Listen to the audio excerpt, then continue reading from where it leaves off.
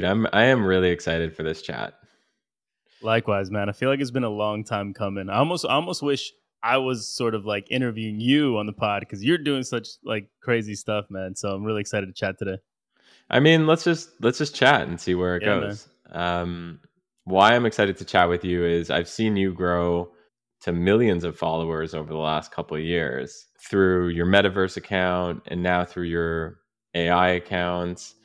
And I want to crawl around your brain and extract all that good stuff in there. And I appreciate you taking some time. Of course, man. No, I'd love to, start by chatting about content. It's just been such a big passion of mine for so long. You mentioned Metaverse and now Luna. I've actually been building, let's call them faceless media brands, right? For a long, long time now, better part of a decade. And I've built and then sold now a lot to a lot of communities, specifically on Instagram, because that's just where I've sort of like probably spent my most time, on the internet on Instagram. So I built a ton of communities, totaling probably over 10 million followers. But I think what's been really interesting is in January, I started putting out content consistently for myself, which is something that I've never done. Because I think this is where sort of the world is going, especially the media landscape is going. My inbound for my personal content has been 100x, even metaverse to the bull run, 100x what that inbound looked like. And so I've really started to notice it's like, people buy from people. People want their information filtered through people, not these faceless media brands or media giants. And so I think it's sort of like a small microcosm of where the entire media landscape is going. So that's been a lot of fun to see. So if you were to redo it all, would you have started your personal brand earlier? 100%.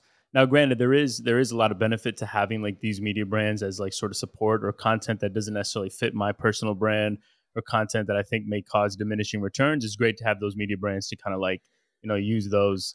But yeah, man, I wish I started a lot earlier, right? Because I've always been sort of posting content to the internet sporadically, but I've never done so consistently and deliberately. Like now I'm creating content and there's a deliberate mission behind it, right? I want to capture all the attention I can at the top, funnel it down to my own products. Whereas before it was just sort of, off the cuff, like I'd post a picture here, I'd go on a vacation, I'd post a cool picture here, but it was really nothing but kind of like vanity, right? Like this is my life, this is what I'm doing. Look how cool this picture I just posted was, where now there's a deliberate strategy behind it. I have this new thesis. It's like a work in progress thesis. Yeah. Curious your thoughts. That every brand will have an alt account. So I Mm. came to this conclusion. Do you know Nathan Lands? Yeah, man. Yeah. So Talk he's to him an all the alt. time on Twitter. Great guy. Yeah, great guy. Tweets about generative AI a Yeah. bunch. And I saw him just continuously tweeting about this Boris account. Have you seen that? Oh, is that his account? Yeah. Oh, no So kidding. yeah, so I basically didn't know that. he basically kept tweeting like don't follow Boris. Okay, his Yes. last tweet. It's been less than 72 hours since Midjourney 5.1 bomb drop. Check out my 10 favorite examples. How are these not real photos? PS, I stole this from Boris. Whatever you do, don't follow him or at Nathan Lands. So I clicked on Boris and it's like the profile picture is hilarious. It's this guy with like super long hair. It's like this cartoon, weird looking guy. And he went from 0 to 19,000 followers in a couple of weeks. And if you go to his account, it's like way more edgy. So like it's way more edgy memes. It's like not really Nathan. So it got A me little more thinking off brand for Nathan. exactly. What do you think of this idea that, maybe every brand has their brand account, personal accounts for the leadership team, and then an alt account, which is way more edgy? I think two thoughts come to mind. One, that's fascinating because I thought Boris was just a real person, right? And it sort of like adds to this new notion of the internet where like, is there even a real person behind the brand? Is it AI generated, AI assisted? Is it somebody completely different?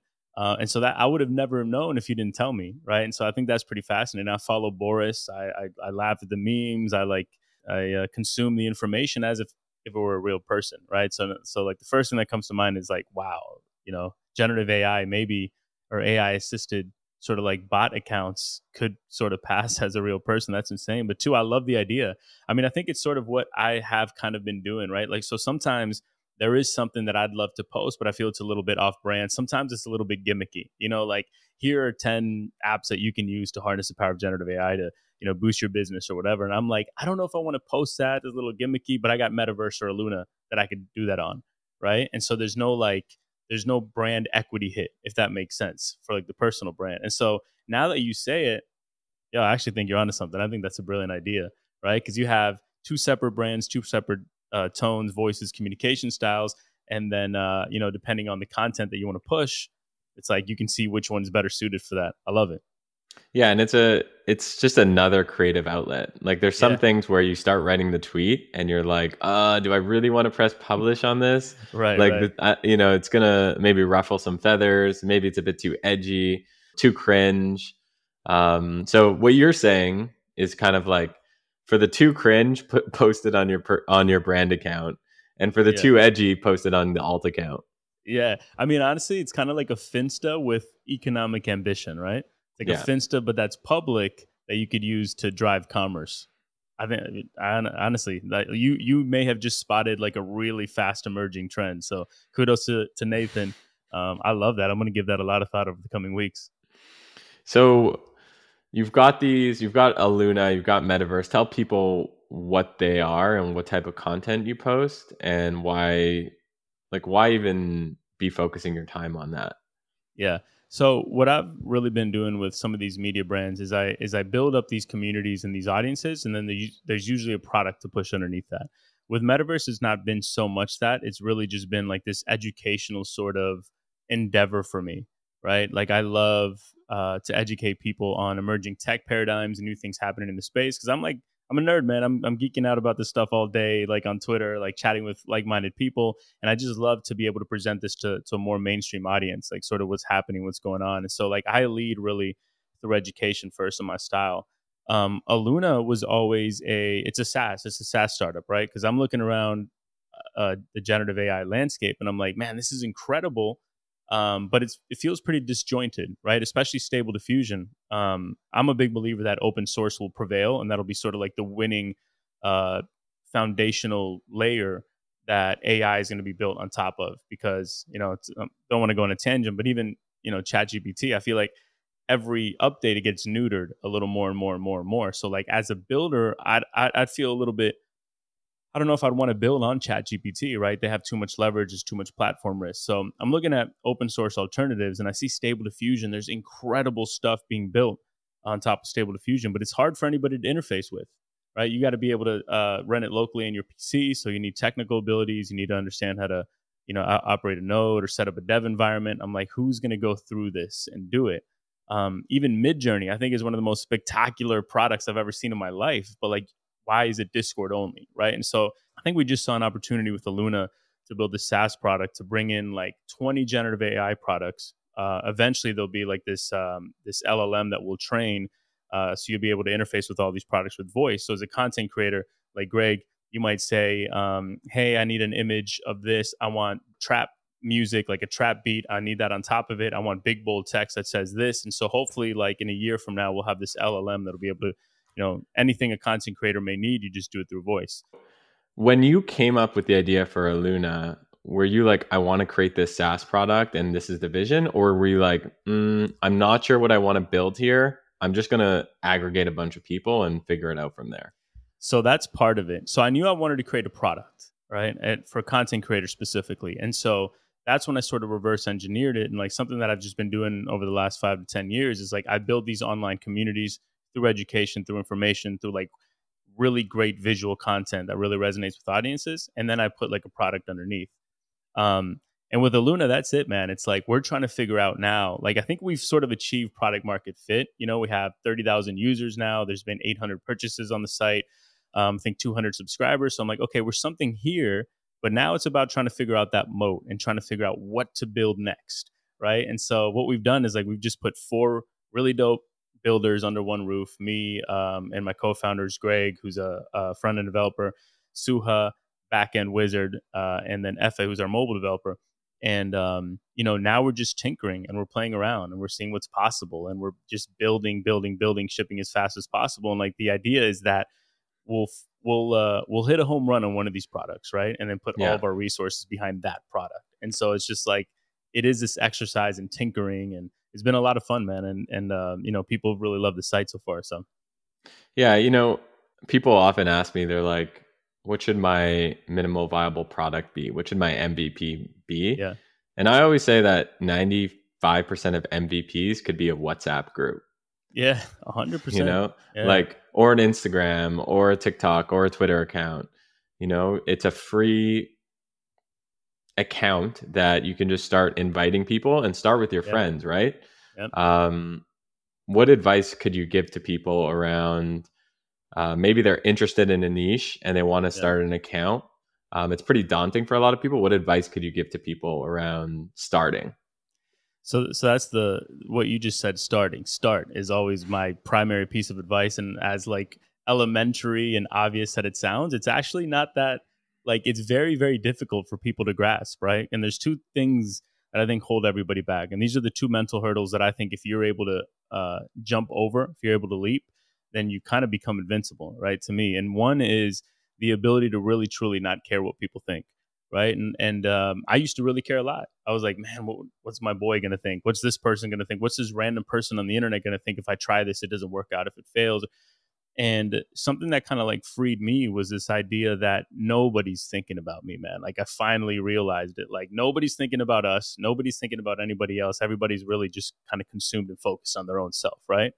And the other thing that helped me out was I realized like all toxicity and negativity on the internet, like I started to really understand insecurity from an intimate level. And I think all behavior on the internet stems down to fear, like a healthy fear, but insecurity is like any toxicity on the internet kind of stems from there. And so that allowed me, I'm like free now. I'll post whatever I want whenever I want. I don't care, right?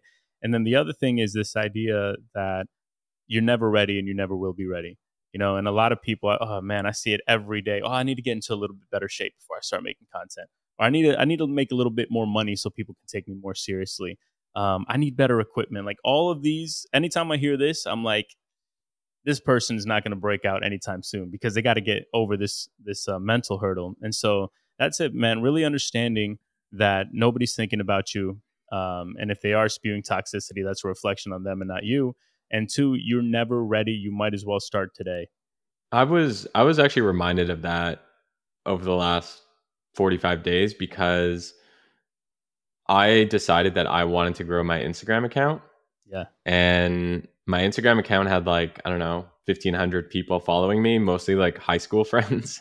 yeah, So I basically tried to get I've got 330,000 followers on Twitter. yeah. I was Twitter. like, follow me on Instagram. Turns out like very hard to get people from, one platform to another platform. Yes. So I was like, okay, I guess I'm just going to try to build this on my own. And first I was posting like everyday videos, thoughts on my Instagram. And I kept noticing that like, 2, 3, 4 people were sharing it. And I had a feeling that people were sharing it and they were kind of making fun of me, basically. Um, like, who's this guy like post, every day I was posting, getting like 3 likes. And I had to stop myself. I had to be like, doesn't Yeah. matter. And you kind of just have to push through. Now I'm sitting at like 6,500 followers, and I'm like, I could just start. I'm starting to feel the momentum. Just wait till the Um, end of the year where you're going to be. yeah, exactly. So yeah, I totally agree with that advice. I think it's easy advice to give. It's hard advice to take Yeah. because you have to wake up every single day and look at your, Instagram account and see 2 likes, or guess what the what is it, guess the average amount of likes on a tweet. Probably one. If you, I 0. mean, zero. That's insane. Yeah. Yeah. I mean, it makes sense, right? It makes sense. Like in our world, we probably don't notice that, right? Just because we're following people who have already like sort of accomplished and stuff. But yeah, I mean, you imagine, Facebook has Facebook has, I think, now 80% of people with an active internet connection who are daily active users of one of the products, so that's 3 billion people. So you can imagine probably 2.9 billion of those, if not more, are averaging, 1 or 2 likes on whatever piece of content they do. But man, you're proof of that idea that you just have to start, even as uncomfortable as it is in the beginning. And that's another thing I tell people. I'm like, you're going to start creating content. Probably going to suck at it. Two, probably nobody's going to care for a long, long time. But that is the point. Like, that is part of the process. You got to go through that. And that allows you to find your voice, develop a visual style, communication style, learn to see what works, what doesn't, what resonates with an audience. And so I'm like, it's that simple. You just have to start and then have patience. Like, I saw Mr. Beast tweeted the other day, like the total number of views that he's had in every year he's been active on YouTube. And the first year, I think he had 14,000 views total, right? Not a huge number over the course of a year. And then the second year, he had 7,000 views. So it got cut in half. He went even harder. Most people at that point would have been so discouraged, and they would have been, starting to self-doubt themselves, and they would have quit. They would have stopped making content. And so like that was a perfect example of what will happen when you start making content. It'll take time to break through. And that is just part of the game, unless you get really, really lucky or ride like some crazy momentum wave. It's just going to take time, and that's supposed to be that way. So, yeah, you got to get out of your head and get into other people's heads. Meaning, what is the tweet? What is the picture? What is the video that is really going to resonate with the people that you actually care about? I also think that there's a bunch of accounts right now that have millions of followers that are just very low quality accounts. And, oh man, yeah, we could talk about that forever. Quality versus quantity, right? And first of all, I want to go back to what you were saying. Like, even if that were true, even if somebody were sharing one of your pieces of content to your friend, like in a negative fashion, like how bad of a look is it for that person who took time out of it? So that's another thing I've realized. Like, there's no fulfilled human on planet Earth that would even take 10 seconds out of their day to tear somebody else down, right? And so that's another thing that's really helped me. It's like, who cares? Like, would you take advice from those people? Probably not. So why would you take their toxicity to heart? So that was kind of like, these are the mental models that I've been framing for myself over the years, to the point where now I can truly say I just don't care, right? Yeah. Well, the boos come from the cheapest seats. Hate never comes from above. Never above. Yeah, 100%, man. So to me, like, the best indicator of a quality audience is how much commerce you're able to push, right? Because ultimately, people don't like to admit it, but like, social media really is kind of a status game, and at the bottom of it, like, the underpinning of social is sort of, the ability to drive commerce, for yourself or others. And that is kind of like the game that we're all playing. I think there is an economic ambition behind this all. And when I see, there are some influencers out there with 5-6 million followers that if they try to sell a t-shirt, they might get 2 sales, right? There's no relationship there with that audience. So there is a huge distinction between a follower or followers and a community, right? And I see this all the time. And I see people, hey, I have 100,000 people on my mailing list. And then you look a little closer, their open rate's like 1.2%. So it's like, what does that really matter, right? Or there's people with 3,000 people on their mailing list with a 70% open rate. And usually what happens is, people develop this following through cheap tactics, right? So through like algorithm hacks, through giveaway loops, whatever it may be. It's actually, if you want to get a 2 million follower Instagram account, you just do cheap tactics and it's easy. But what will end up happening is your engagement will be like dismal. Have 2 million followers on an Instagram account, you might get like 300 likes per post. Like, eventually you kind of expose yourself, right? And so like my mantra is always just build slow, build right, quality over quantity at all times. And I think marketers around the world are finally smartening up. Whereas 5 years ago, it was just like, this person has a lot of followers, give them money. Quick interruption from me. If you're listening to this on Apple Podcasts or Spotify, you're getting any value, you need to come to YouTube and subscribe to the Where It Happens podcast YouTube channel. I promise you the experience is richer, more interesting. So if you're getting any value, just stop what you're doing, open up the YouTube app, go to the website, and press subscribe at Where It Happens on YouTube. And if you're watching this on YouTube and you haven't subscribed, what are you doing? Go press subscribe. Thank you. Enjoy the rest of the show. You say grow slow, but at the same time, you're growing really quick. Yeah. You've probably added 400,000 followers across your platforms in 30 days. How are you doing it, and how are you dealing with it?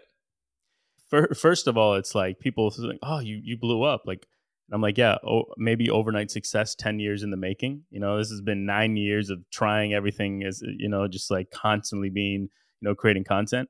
Yeah, I think for my personal, I've gone maybe 400,000 across all my personal socials in the last 100 days, and then again like Aluna in the last 100 days. 230K followers. I think Metaverse has added another 100,000 or so over the last 100 days. All of this, like people ask for the secret. The secret is just good content, right? It's just good content, and that's kind of it. And consistency and quality. And people ask for like the cheat code. What's the cheat code? What's the secret recipe? I'm like, there is none. You just put in the work over a long enough period of time, you'll eventually have your breakthroughs and figure out. And so just instinctively and like sort of like innate to me now, I just understand how to resonate with an audience, what people are looking for. So I've been able to crack a lot of these platforms, but the last sort of final frontier for me is YouTube, which I think is the most important one. So this year I'm like going to focus on trying to crack that one because that's the one that's been eluding me for a long time. First of all, on the YouTube bit, I just recorded an episode where we go through how to grow on YouTube. The biggest takeaway I had from the Austin Lieberman chat was that the people, like, I thought the people that was watching the Where It Happens YouTube show were subscribers of the Where It Happens YouTube show, and I was completely wrong. It's, a lot of people just seeing it on YouTube recommendations. It's people seeing shorts. It's people, just seeing it across YouTube.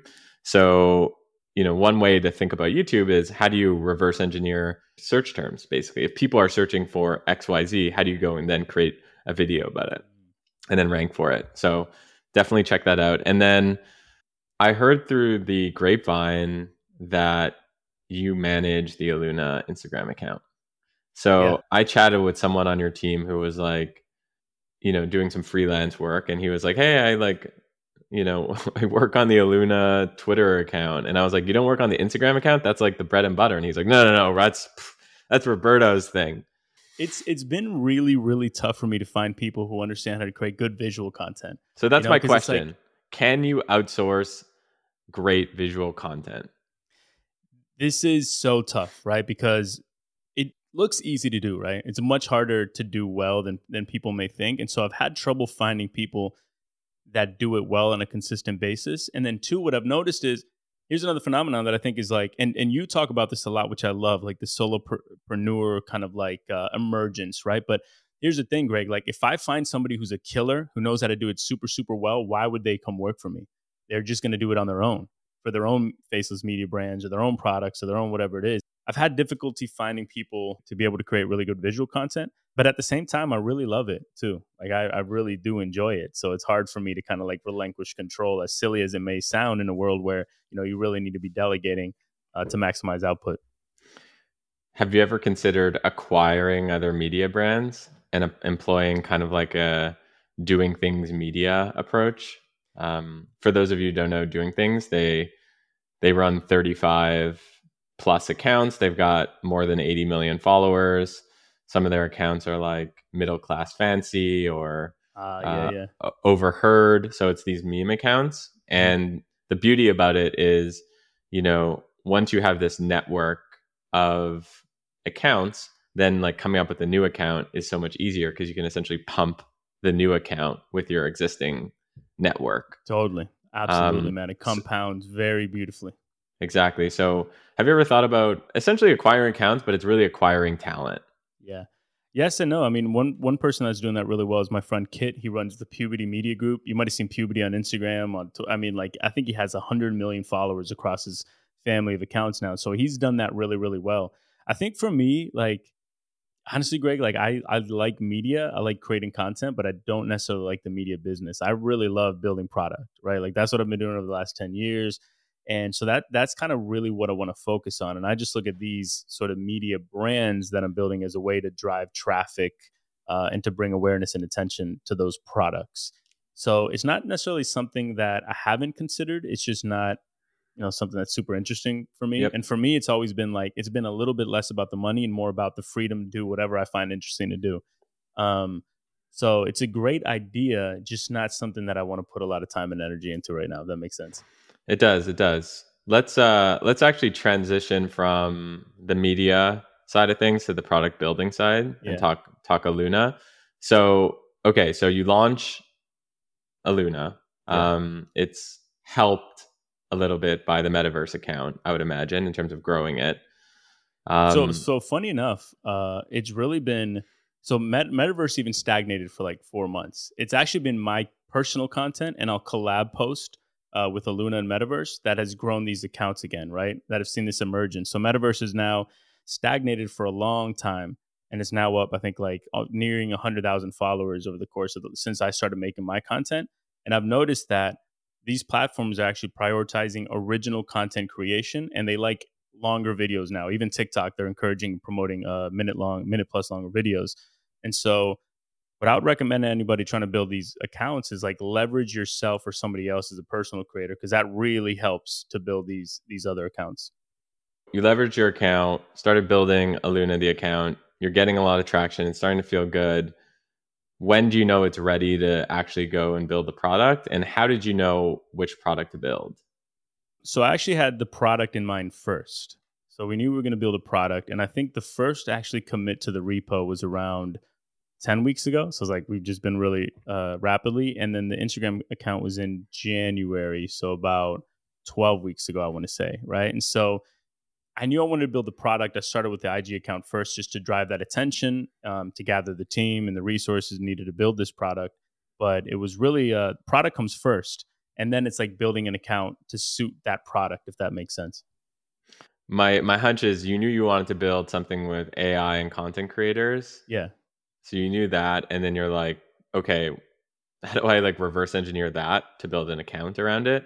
Once the account started to grow and you saw validation, then you're like, okay, let's hit the pavement, put the team Yeah. together. Did you raise funding or you just self-funded it to Not start? yet. So right now we're totally bootstrapped. There's been a lot of venture interest, but I was like, let's hit this product market fit first. Let's Yeah. get some real momentum and understand like, okay, we're going to be able to be profitable very, very quickly, and then we'll be comfortable sort of raising funds.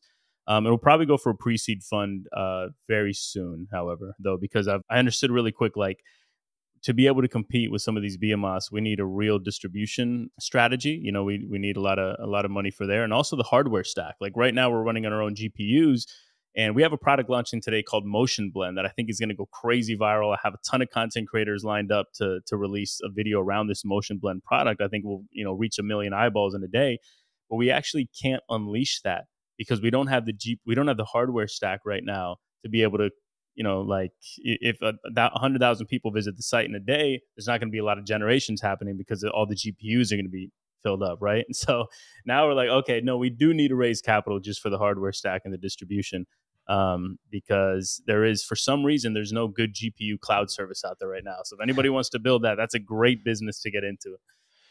So walk us through like what are the coolest product features about Aluna and how are people using it today?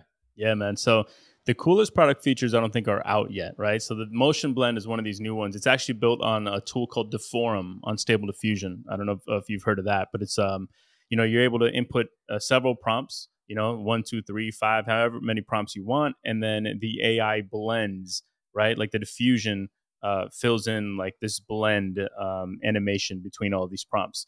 And so again, like I'm looking at Deforum and I'm like, this is the coolest thing in the world. You can create your own music videos. Like imagination is limitless here, but like to interface with it, you have to be technically savvy. There's no interface right now that exists online for the average person to go in and create. So we've built that, we've tweaked it, we've added our own animations and whatnot, and that's launching later today. That I think is going to be one of our killer flagship products that we can evolve over time.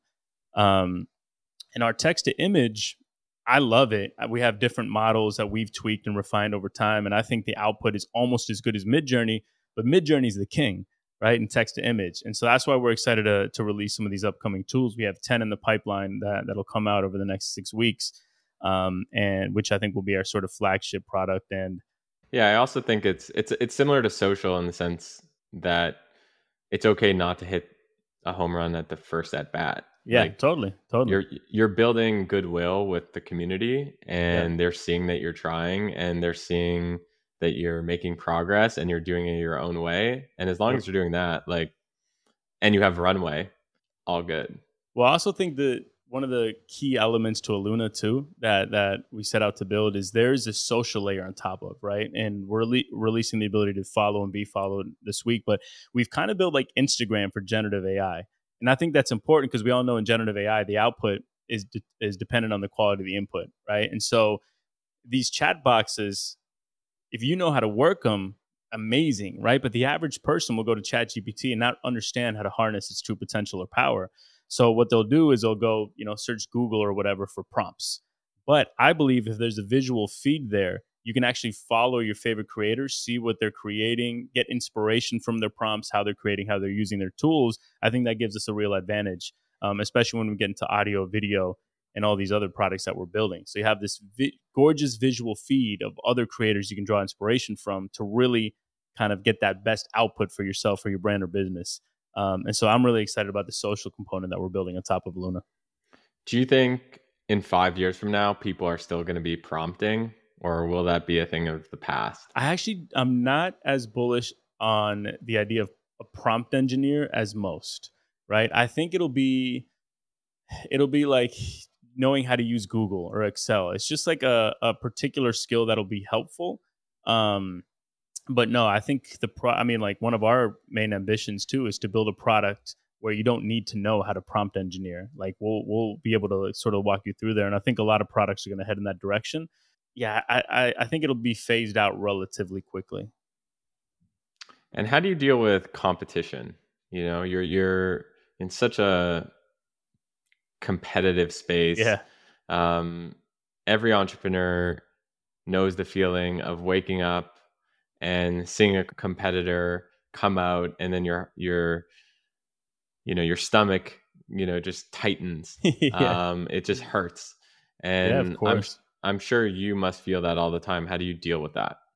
Yeah, I mean, like what I think the most fierce competition are going to be the incumbents. Like a lot of this technology is going to be built into the products that we know and love and use today.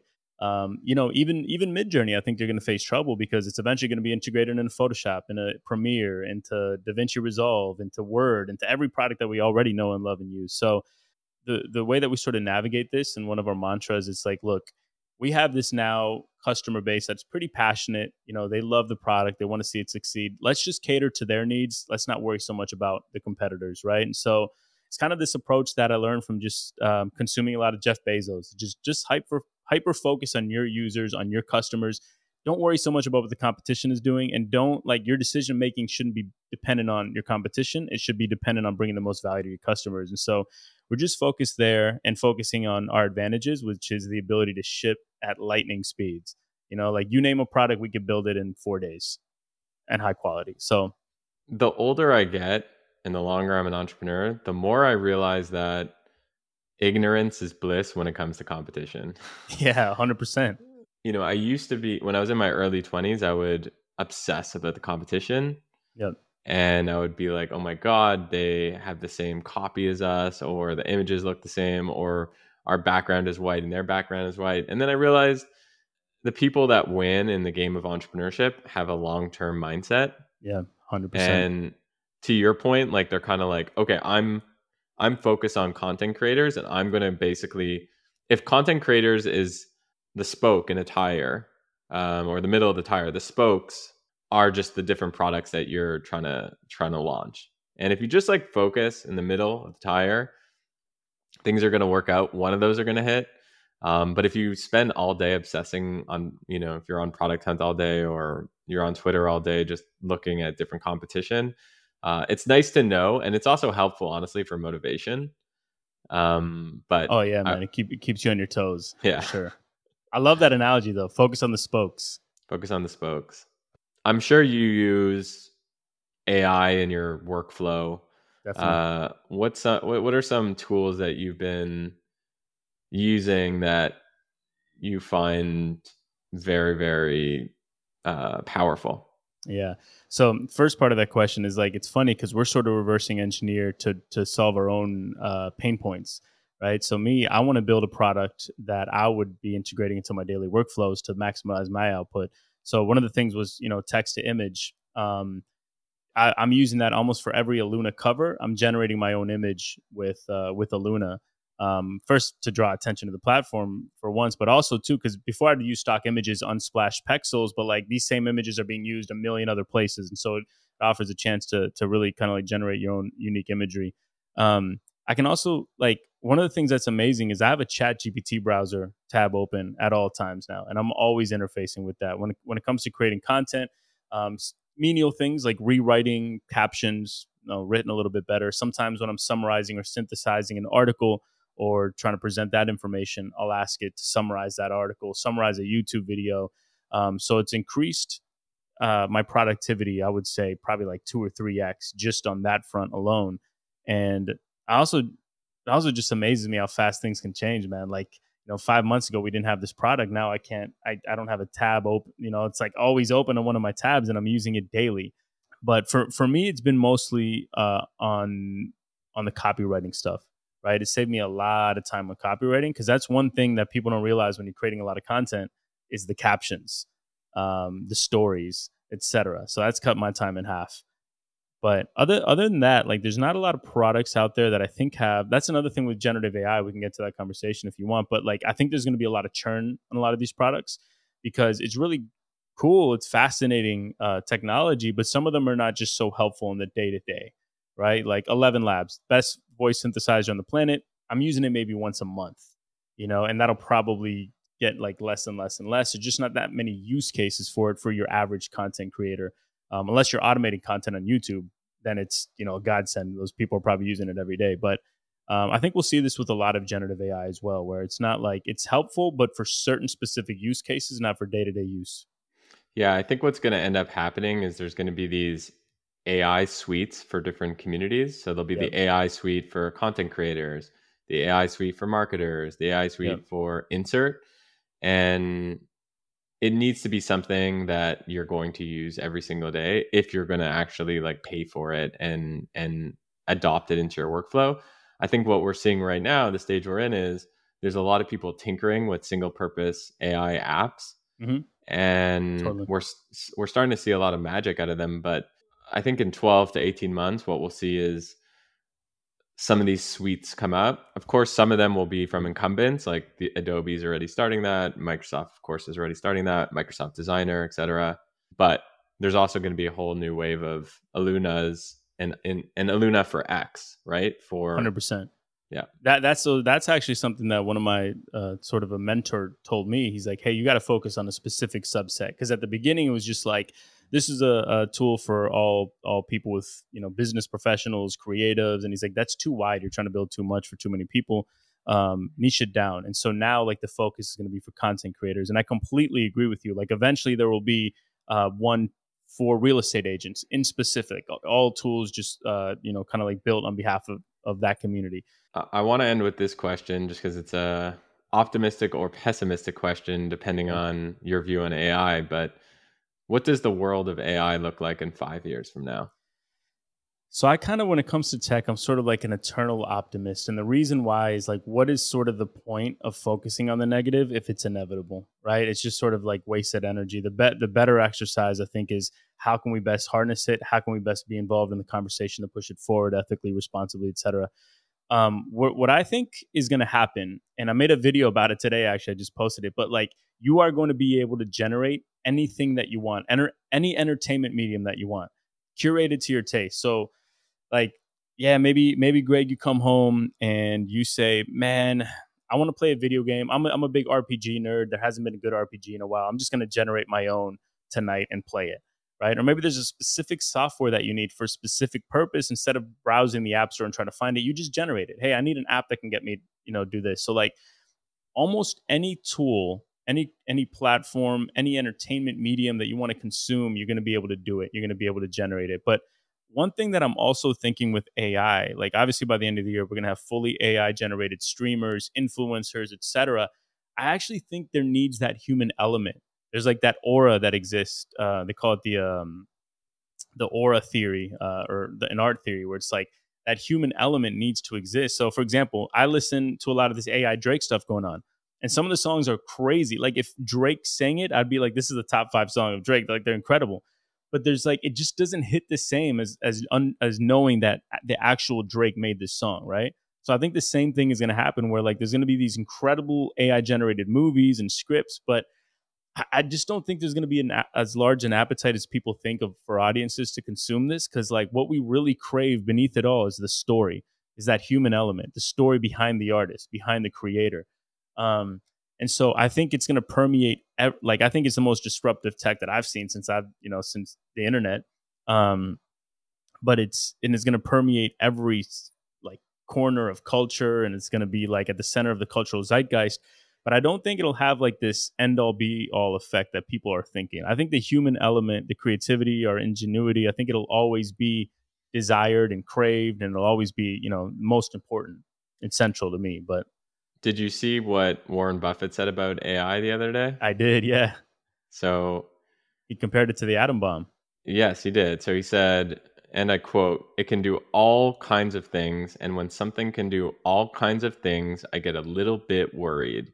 I am personally skeptical of some of the hype that has gone into artificial intelligence. I think old-fashioned intelligence works pretty well." What are your thoughts? I agree. I think it was Munger that said that latter part where he said he's like, I'm skeptical of it. Old-fashioned intelligence is good enough. I don't know. If you would ask me a year ago, I would have probably agreed. But now, like, we're looking at all the top AI researchers and sort of gurus in the world and the people that know this best. And 5 years ago, they all suspected that AGI would come in the 2070s, 2080s at minimum, if not longer. And now a lot of these guys are saying, hey, look, this is sort of inevitable for the 2030s. Some, Kurzweil and Karpathy and others, they're saying maybe by the end of the decade. And so I think AGI changes everything, right? Like right now, it's still pretty mathematical, like AI, right? For those of you, for the people who don't know, Can you define what AGI is? Yeah, so AGI or ASI, artificial general intelligence or artificial superintelligence, is this idea where the machines become as capable of humans, right? Like they become as smart, creative, and shrewd as us for all intents and purposes. And basically where like our species won't be needed as much anymore, right? Like that's the sort of like ominous idea behind it. Because right now, like AI is incredible, but it still very much works under mathematical constraints, right? Like this is the information. It's just synthesizing the information and outputting it in the way that it thinks is best for the end user based on all these data points. But eventually, there's people out there that suspect that it's going to gain sentience for all intents and purposes. It's going to gain creativity. And I think if and when that happens, it just changes everything. And it's like almost impossible. It's almost like a futile exercise to predict what's going to happen, because that's going to be so world changing that we don't know. Like it's ominous by nature, but I try to stay optimistic because it's happening no matter what. So let's figure out how to best approach it. I love it. Well, and on a positive note, dude, Roberto, you got to come back again. Anytime, man. I love this, dude. And I'm such a fan of you, man. I appreciate it. And likewise, where could people find and subscribe to your YouTube? Subscribe to the YouTube. I'm struggling there. You could just search my name, Roberto Nixon. And on all other socials, I'm just RP Nickson, RP Nixon. Amazing. I will subscribe to your YouTube. But Thanks, Roberto, tell the people listening to subscribe to the Where It Happens YouTube too. You got to subscribe to the Where It Happens YouTube. I'm actually not joking. Let me go on a 20-second tangent here. Like one of the best hacks in my life has been subscribing to the right YouTubes and following the right newsletters. And so you have Boring Marketer, even a few. Subscribe to these things. This is not a sales pitch. I'm just saying in a couple minutes per week, you can elevate your game, content, entrepreneurship, life, culture, etc. Like literally a couple minutes per week consuming this guy, Greg Isenberg right here. Go and do yourself a favor. Otherwise, you'll fall behind. Elevate the game. All right. Thanks, man. Yes, I appreciate that.